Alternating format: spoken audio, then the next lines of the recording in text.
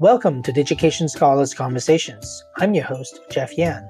In this episode, you will hear part one of my conversation with Alexandra Della Fera, Associate Professor for English and Co-Director for the Teaching Excellence Project Grant at Passaic Community College. More links and information about today's conversation can be found on Digication's Twitter, Facebook, and Instagram.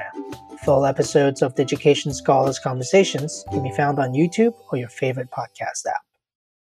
Welcome to Digication Scholars Conversations. I'm your host, Jeff Yan. My guest today is Alexandra Della Fera. Alex is the Associate Professor for English at Passaic Community College. She is also the Co-Director for the Teaching Excellence Project Grant. Alex. Hi, Jeff. Welcome. Hi. Thanks for having me. Now, you go by Alex. Yes, Alex is great. And it's great having you here today. I should just be super thankful that you are able to make it because you told me a little bit ahead of time that you actually did get, tested for COVID and you're still here. Yes, I know. Yesterday I tested positive. Luckily, it just feels like a cold. So hopefully, I'm pretty clear. But yeah, but I'm feeling pretty good. So we could definitely talk away. Just so thankful for the vaccine and modern medicine. I know it. So you are at Passaic Community College. Why don't you just give us a really short, 5,000, foot level description of Passaic Community College for those who don't know? Sure. We're an inner city community college in Paterson, New Jersey. And we're largely a Hispanic-serving institution. And increasingly, we're noticing a larger population of Middle Eastern students. And we do have African-American students that are part of the community. But by and large, we're a Hispanic-serving institution. And luckily for us, we qualify for a lot of grants because of this. So that's been working in our favor, too. Mm-hmm. Now, your responsibility, you seem to have a lot of responsibilities. You've done a lot of grants. You teach in the English department. And you want to tell us a little bit more about that? Yeah. So I've been teaching since actually at the community college level since I graduated college in 1993. So I've been at this for a pretty long time. I do love my job, but even though I've been doing this for a pretty long time, I'm always looking for ways to make my classroom experience better, to engage the students, just to deliver the material in ways that really can grip them. Increasingly, I'm finding that, students are just not reading as much, and maybe sometimes they are begrudgingly in my classroom because I'm a gen ed. They have to take my class, a composition class. So I'm always looking for ways to just excite them, to motivate them. And so this teaching hat that I wear has been working in conjunction with the other hat that I wear, which is the co-director of the Teaching Excellence Project. And essentially, it's a project geared to make teachers better teachers in the classroom. But it does become all-encompassing. It's really not just about the teachers, it's about the students, and it's just looking at all different initiatives that we really can incorporate to consider all the cultural movements that we have, just to take a look at our technological advancements and the role that plays to our education. So it's a really exciting time for me to be a teacher, actually. Yeah, and I think that we met, I'm going to guess by now, has to be like a couple years now ago, right? Yeah, maybe even a little bit less. Maybe a little bit less. Well, then again, we were in communication before the initiative launched in March. Right in the height of the pandemic. But, and maybe we were talking, prior to launching. Yeah, but it really hasn't been that long in terms of, our work. But I'll talk to you more about how proud I am and how much we've done in such a little time. So that's been a great thing. Well, I am too. But why don't you bring us back to that point? It's the pandemic is in, full swing and everyone's worried, and you are at a community college, and we know that for community, there are a lot of community college enrollment went Oh, down yeah. over the pandemic, and still is down as of today. Um, and you are trying to get you're trying to get grant funding to help with like different ways of engaging students. So, and then at some point you must have come across e-portfolio as sort of a potential sort of thing to do. Mm-hmm. You want to tell us a little bit about how that came about? Sure. Actually, the very first time I saw an e-portfolio was at a conference. I was an attendee, and it was prior to the pandemic. And it was something that I had always just kind of stored in the back of my mind. We did have an e-portfolio option in our learning management system, which is Blackboard.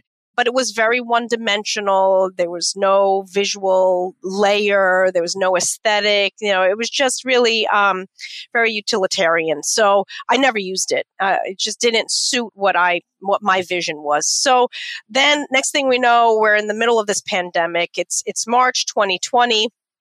Our grant had just launched, and that summer, which was summer of 2020, the dean, which is in charge of the grant and who was the director at the time. Now we've hired somebody for his place. Now we have a team in place. But he said to me, look, we have this money and there's a lot of initiatives. Take the ball and roll with it. What would you like to do? What would you like to see done? And right away I knew, I said to him, Greg, I want to institute an e-portfolio. And he said, sure. He said, so I'm going to task you with this charge. Go out there, take a look at all the e-portfolio products out there, and you come back to me and tell me which is the best one. So that's what I did that summer. I took a look at a number of places, different schools, like the University of Rhode Island School of Design sticks out as one where I saw a lot of public e-portfolios. And then, so I kept coming back to Digication. All the examples that I saw online seemed to really, all roads led back to Digication. I really liked it. And so, when we kind of pushed a little bit further, and I went to it was the LaGuardia Community College actually website. And that is a college that's not too far from us. We're in New Jersey. So this is right over the Hudson River in New York. And what was great is that I saw a few contact names on the website at LaGuardia. And so I contacted one person who was in charge, and he was so generous with his time. He said, sure, I will love to meet you. Now, this was in the height of the pandemic still. This is the summer of 2020. Nobody was meeting in person. So he met me over Zoom. Jeff, do you remember his name? Pablo? Yes, maybe? It was Pablo. That's it. It was Pablo. And he was so generous with his time. And so he gave me over an hour. Now, he didn't even know who I was. He had no really vested interest in meeting with me, but he did nonetheless. And he really gave me a much better scope of what I would need to do to roll out such an initiative, the kinds of things that should be in place. So I got a lot of really great feedback from him. And so I took that back to the dean and I said, I'm ready. So for that spring, we weren't quite ready in the fall, because in the fall, we had to get some logistical things in place. Like we had to fold in our IT team for the Blackboard integration. We had to hire a few more people for the grant team. So, we had to put everything in place first. But then once we did that, I was ready to roll out 5 courses as a pilot for the spring 2021 at this point. It's 2021. Mm-hmm. Right. And I'm not going to lie, it was a daunting task at first. I would stay up at night sometimes before the semester started. And I'd say, oh, can I really do this? Is this going to flop? What if this flops? Then they're not going to really see how much I love this and why I love this. So I was pretty nervous. I'm not going to lie, because I wasn't in the classroom. We were all in Zoom squares. All of this had to happen over Zoom. And so it was daunting. But I have to say, Carrie, she was one of the I-Team members from the Digication end who was really just so invaluable for our rollout. She was really fantastic. She worked with our EdTech specialist, Bajal, and we got it together in no time. And by that March, I was able to have 5 classes with e-portfolios created. There was an About Me page, a goals page, and then showcasing also their coursework. And so, it was incredible. It really was incredible because, again, I can't take this lightly. All of this was happening over Zoom. Never once were we even allowed to step foot on campus. Right. And see people. And then I invited the team to come to one of my classes. They loved it so much because we were showcasing each other's e-portfolios, because I created one as well as a model. The team loved it so much, they wanted to come to all of my classes. And they loved that so much that when our advisory committee met in June, and I was able to showcase the work that my students produced, our grant writer for our campus was at this meeting, and now he's including ePortfolio with every grant that he writes. So I have to say, it was the first few months, it really worked. It was great. It was really great. That's amazing. So going back to some of those people that you mentioned, Pablo Avila. Yes. From LaGuardia Community College. He's amazing. We actually did a Digication Scholars conversation with him. Oh, you have to send that to me. Yeah, and I think that he's someone who I wanted to just point this out because he's someone who's in such a great model of someone in this community. And what I do find amazing about people doing e-portfolios, just like yourself and Pablo, you're just so passionate about it that, like you said, he didn't know you and he just spent an hour with you, without any knowledge of what you're going to do with it, just hopefully just lend a helping hand, right. Really. And I think that there's something really magical and special about ePortfolio, and the field of people who are practicing it are people who really like it very, from a very authentic and genuine place in their hearts, Right. I think I think it's true. And, he immersed himself in the e-portfolio process prior to a pandemic. So he had, I guess, maybe different goals in mind, different desires, different outcomes he was hoping to achieve. For me, first and foremost, I needed to get to know my students. I couldn't be in the classroom with them. Sometimes because students would take the class while being somewhere else, sometimes at work, unfortunately, sometimes at a doctor's office, sometimes they were even taking my class with a mask on. So, I wanted to see my student. I wanted to get to know my students. I wanted them to get to know me, quite frankly. So, this is why I created my e-portfolio first. It wasn't just as a model, but it was for them to get to see me and, the multi-dimensional side to their teacher. And I needed to see that from them, and so it really served that initial purpose where, how can I get to know my students in the middle of this pandemic when everything about this platform desocializes us? How am I going to do this? How am I going to accomplish this? And that's really where Digication came in and kind of saved the day, I feel. And it wasn't really just for me, because my students loved it. They loved learning about each other, because just like I was feeling isolated, my students were feeling isolated. So, to be able to share who they were, pictures of their families, and sometimes they didn't even want to share those personal family photos or friends photos, but they wanted to share their interests and their hobbies, And so the fact that we were able to do that, despite this platform that really is the antithesis of socialization, it really just, so that was my initial draw.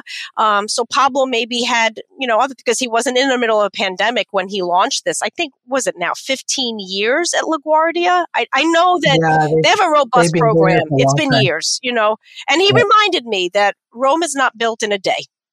He said, what you see here it's years of growth. So I always keep that in my mind, because I know that we've accomplished a lot in just 1 year, but this is just the beginning, and then in doing everything that I did with my 5 classes, that's when I started realizing, okay, there's so many more benefits to an ePortfolio rather than just like getting to know my students. That's kind of like the icing on the cake, and so we can certainly talk about that later, but it was really, really just a great thing. Yeah, I want to talk about a couple other things that you mentioned. I think this idea of getting to know your students, and then you talked about engagement and motivation a little earlier. I actually think that in some sense, I know that you talked about it in the context of a pandemic where you can't see them in person, but I do think that it has been a looming issue in teaching and learning in higher education, actually teaching and learning in a lot of sort of modern, let's call it Western, sort of classrooms. For sure. Which, even when we can see people in person, we didn't used to have a way to like learn more about them or have the ability for them to express themselves in that way. There are times, and I don't know about your experience, but it's possible for you to go through a whole semester not knowing the person if they're not the kind of people who wants to really be outgoing and, share. Very possible, unfortunately. Yeah. And those are also the population who are most likely to drop out. Those are the most vulnerable part of the population, where they are maybe not feeling engaged. They're maybe not feeling like they belong. And that their story isn't worth sharing. And, then, this is not where I belong. And absolutely. So they leave. Yeah. So I think that you're interesting. You even were saying, well, this is icing on the cake. I think in some sense, it's icing on the cake, but it's also, it may change the narrative of how we think about engagement and what the importance of engaging the students is in a classroom, Absolutely, because there are a ton of articles out there, educational articles, that talk about this very thing, even, prior to the pandemic, to your point, where how are we going to engage our students? How do we let them know that they are seen? How do we forge the sense of belonging that's going to ensure retention, ultimately, that they'll stay in your class? And so, and one of the litmus tests, I think, over the years that I've seen is who you have after midterms. Are you a teacher who sees like half the class drop after midterms? Because if you do, then I think you're not doing something right. And if after midterms you see that you still have a ton left, I think that, something is working because they're staying, and so that's something that I've always used as a gauge. Engagement definitely was always on my mind, and I was always looking for ways prior to the pandemic. Sometimes there's that pressure of making class fun. And I know that there are some professors who resent that. They said, look, my job here is not to make your experience fun. My job here is to teach you what you need to know. You get the information, you know this content, and you move on. But I think it's a really reductive, I know, but it's such a reductive way. I mean, they can still get all the content they need, but you can still have fun. And why does fun have to be such a bad word, And so I think that's one of the things that my students do like about my class, is that the class can be fun and class is engaging, and they know. And, I think maybe in part it's because of my discipline.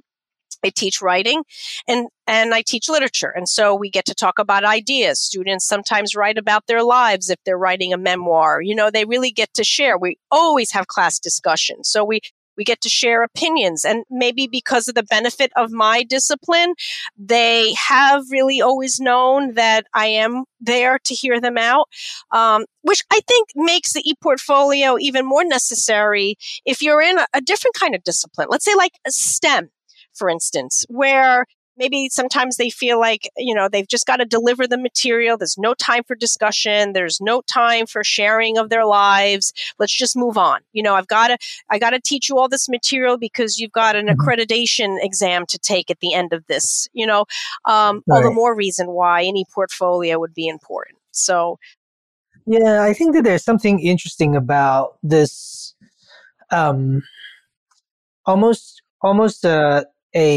it's a never-ending spiral as a one that's going downwards, which is, we can always add more content to a discipline. And if you are a professor, you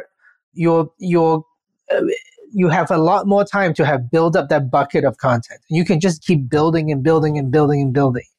And after having done it for many more years, suddenly, if you're philosophically at the root level, you think of education as being, just giving the entire bucket, however full it is, to the students. It's actually not really what I believe. That's not what education should be about. You really need to teach them how to build their own buckets. Right. And that's so much more interesting and so much more important, I think. And because we are always going to be chasing content, it will never end.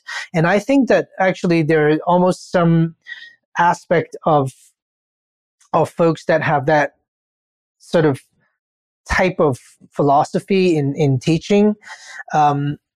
I think you're right in that some disciplines are more naturally sort of geared towards that and some are not. And I think that the ones that are more naturally geared towards that are ones that could be seen as having a finite number of things that you can just go in and say, if I cover them, then they would know all the things they need to know to be successful at this. But I think that, like you were saying in writing, or I was, used to teach in the arts and design. Oh, I didn't know that. I used to teach a little, in architecture and digital media. Oh, cool. In architecture, for example, it doesn't make people think, people who are not architects, are imagining what it's like to go to architecture school. And they think, well, they must teach you how to build a door and windows and a roof and I don't know, name your components, at a garage, and now you know how to build a house. Right. And then at some point you need to learn how to build a railing too, or whatever. Right? That's not at all how it works. For people in architecture school, they don't learn that way at all. We learn about things like, how do we define a threshold? And you get to define it yourself. Is it a door? What is a door? I mean, it's actually very philosophical. Yeah, and a lot of freedom, it sounds like, too. A lot of freedom. And in so many ways, because there isn't a correct way to do it. There isn't one correct way of doing it. When I studied that as a student, but when I was teaching it as well, you don't ever have this sense of, I just need to teach you this, and then we can move on. It's more like, you could spend your entire career just thinking about doors. Literally. And that would be enough. Yeah. That would last a lifetime. Wow. You could be thinking about building, and anyway, so the point really is that it's almost like, because it's so limitless. Same with people who are in the art, if you're in graphic design, in fashion design, or in music, or in dance, there's just, there's no limits to this. So it's not like you just kind of go through a list of 10 things and at the end you have it. It's really just giving you the basic tools so that you can acquire more Right. things. Right. And I think that, when we look at, sort of zooming out into what a higher education experience should look like, maybe one that is in a community college or just in any college, really, I think that, our role is much more about letting the students figure out what their bucket looks like and in what ways they want to accumulate their own sort of experience and knowledge. By the way, do you miss teaching at all? Oh, a lot. You do, huh? Last time I taught was in 2006. See, I didn't even know that about you. Yeah, so that was a long time ago. I mean, having a real class, in a semester, right. was in 2006, and I missed it. I missed it a great deal, and I was very lucky to be in an environment that was so supportive, and both as a teacher, but also the students, and I really loved it, and it really formed a lot of the philosophy of why we build education and the way that we built it. Good. Now back to some of the things that you talked about, though. You were sort of talking about the students liking it and being able to. Now, do they see each other's portfolios? Yes, I do allow that. And I allow it within Blackboard. So only my class can see each other. So no other class can see, no other teacher can see. So it's just in the self-contained unit. And I did that on purpose because I really wanted to forge that sense of community. And they had no problems with that. If there was something they didn't want to share about themselves, like a personal photo, let's say, they would just choose a different kind of photo, a photo that represented something that, is a hobby, let's say. So they made it work for them, but they were still sharing in the text what we need to know about them, the things that they thought we should hear and know in order for them to be seen in the way that they wanted us to see them. And by the way, I'm going to say too that prior to launching it and prior to having them create their e-portfolios, I did have to have a discussion about audience, who their audience is, and tone, what their tone should be like, because I kept stressing, this is not social media. This is not the same thing.